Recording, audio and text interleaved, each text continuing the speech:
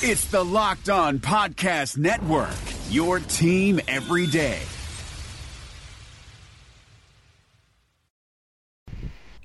Welcome into another edition of Locked On Titans. I'm Jimmy Morris, joined as always by Terry Lambert. Terry, how are you today? Doing pretty good, man. What's up? Not too much. We have confirmation finally of the undrafted free agent, so we'll talk about that a little bit. And then some news on the possibility of the NFL draft being in Nashville, as we mentioned last episode. And then Titans have already signed a couple of draft picks, so we'll talk a little bit about that. Before we do that, remember we write from UCMiracles.com. You can check out our work there, covering the Titans for SB Nation. Follow us on Twitter. I'm at JMorrisMCM. Terry's at TLambertFB. The podcast account at Locked On Titans. You can find us there as well. All right, so like we said, the Titans finally confirmed their undrafted free agent list. There are 22 players total that will be taking part in the rookie mini camp that's going to happen, I think, this weekend maybe, but at least over the next couple of weeks. Look, we'll fall in love with a couple of these guys as the process goes along.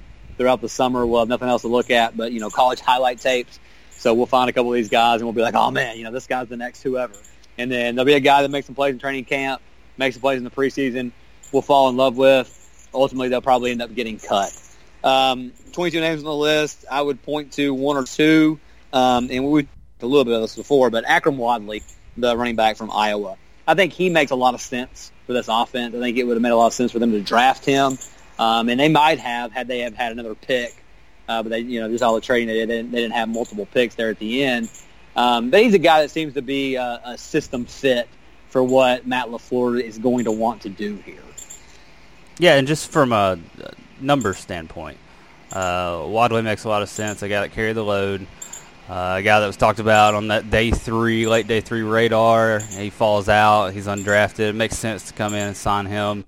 And hopefully he can come in and be that third running back. Fluellen has his moments in preseason. He is what he is, though. He's pretty limited. He's just kind of a big bruiser guy that's not going to give you much athleticism. Wadley's a little smaller, a little quicker. Going to offer you a different type of skill set. And, we've said before, it's not to say that Fluellen doesn't make this team. And I think Mike Keith told us that the best. He does so much on the special teams side. But, yeah, if I had to bet, Wadley would be my pick to make this team of this group of free agents. What is the knock on Wadley? Why did he fall out of the draft? Because the production's there. He didn't do very well at the combine. Smaller guy. There's just not that one trait about him that you can point to and say, hey, this is why he's going to succeed in the NFL.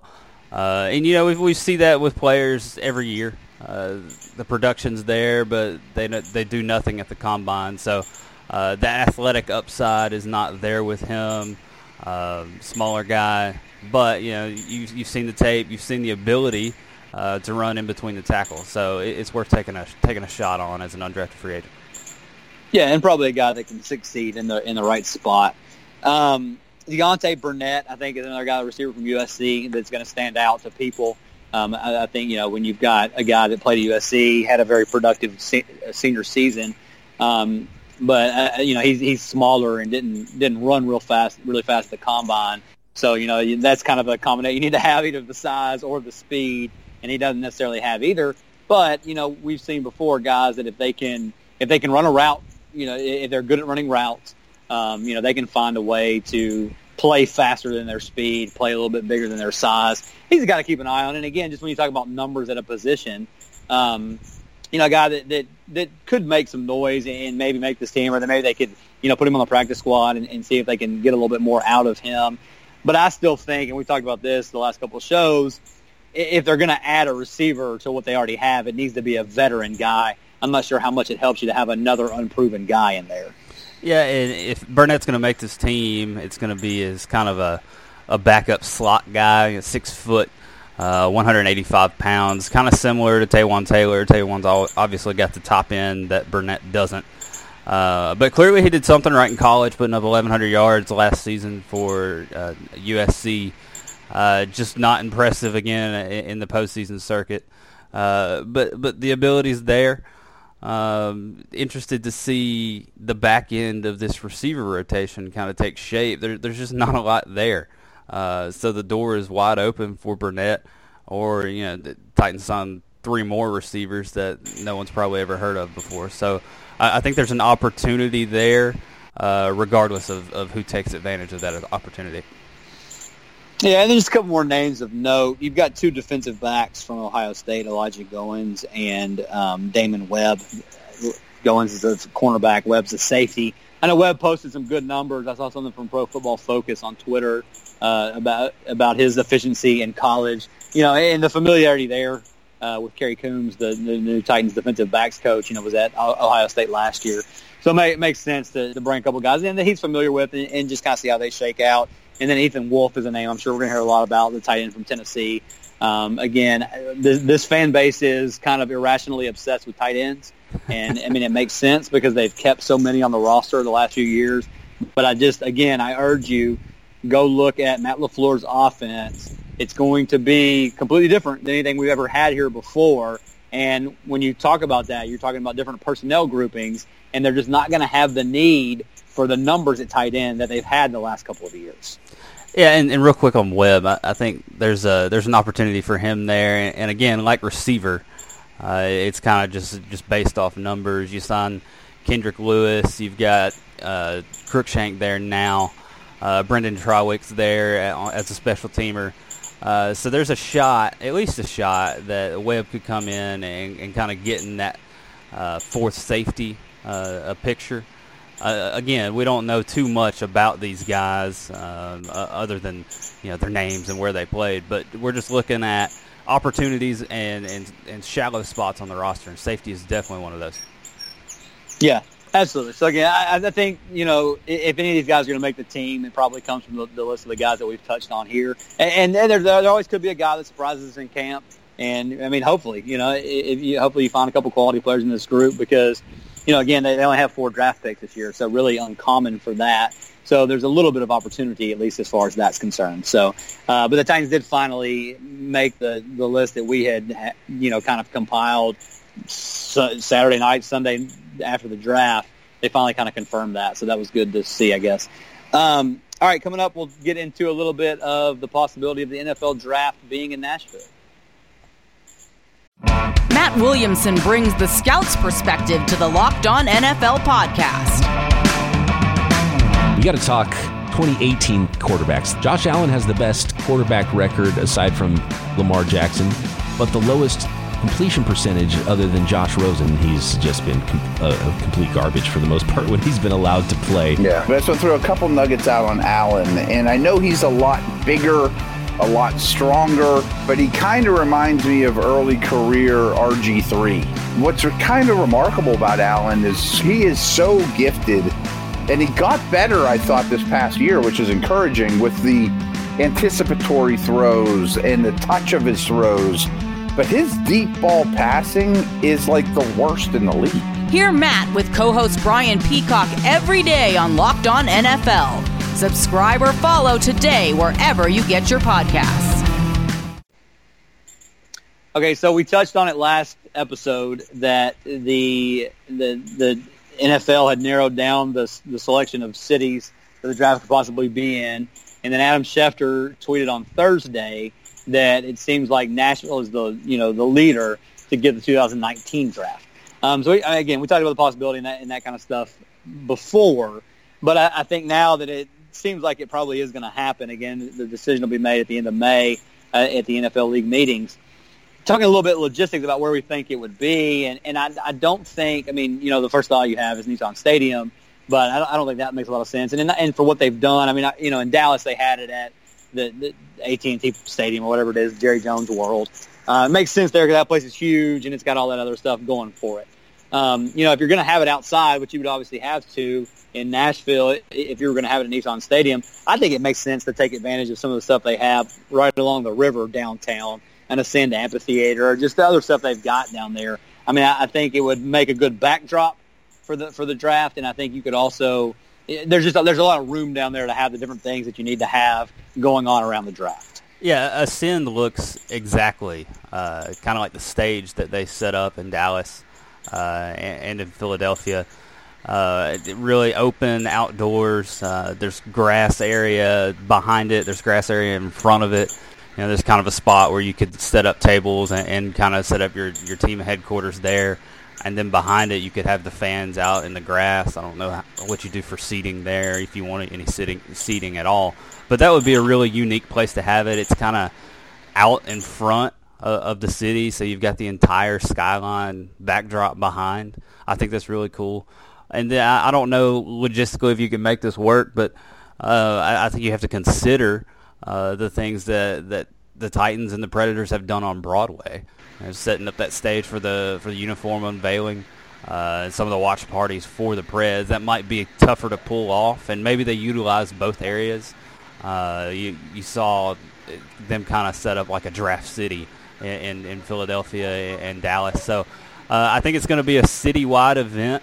But yeah, I'm hoping for a send over Nissan Stadium because, I mean, honestly, there's not anything real unique about Nissan. Yeah, and it would be, boring to look at on TV. Not that that's why you're watching the draft, but a nice backdrop is cool. And it's like you said, I think it makes a whole lot more sense to do it down there instead of at the stadium because, Nissan Stadium looks like any other NFL stadium. And with the cool stuff that Nashville has, it would make sense to highlight that stuff over a stadium that's not anything special. So anyway, like I said, we'll get confirmation on that at the end of the month.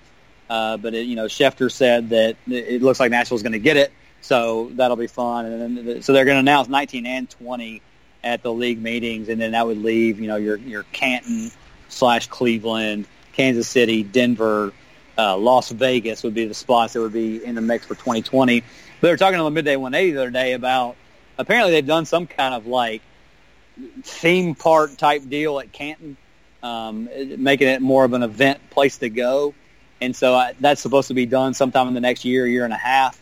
So if that's the case, and apparently the NFL poured some money into that, so I think it would make sense for them to have the draft there in 2020 when all that stuff's up and running. So that's just speculation there, but that could be where it ends up. All right, and then the last thing, the Titans signed 2 of their 4 draft picks on Thursday. Dane Cruikshank and Luke Falk, both under contract. Again, the whole signing rookie things has become much less of a story over the last few years with this new collective bargaining agreement than it was before, when you would have multiple first-round picks holding out into camp.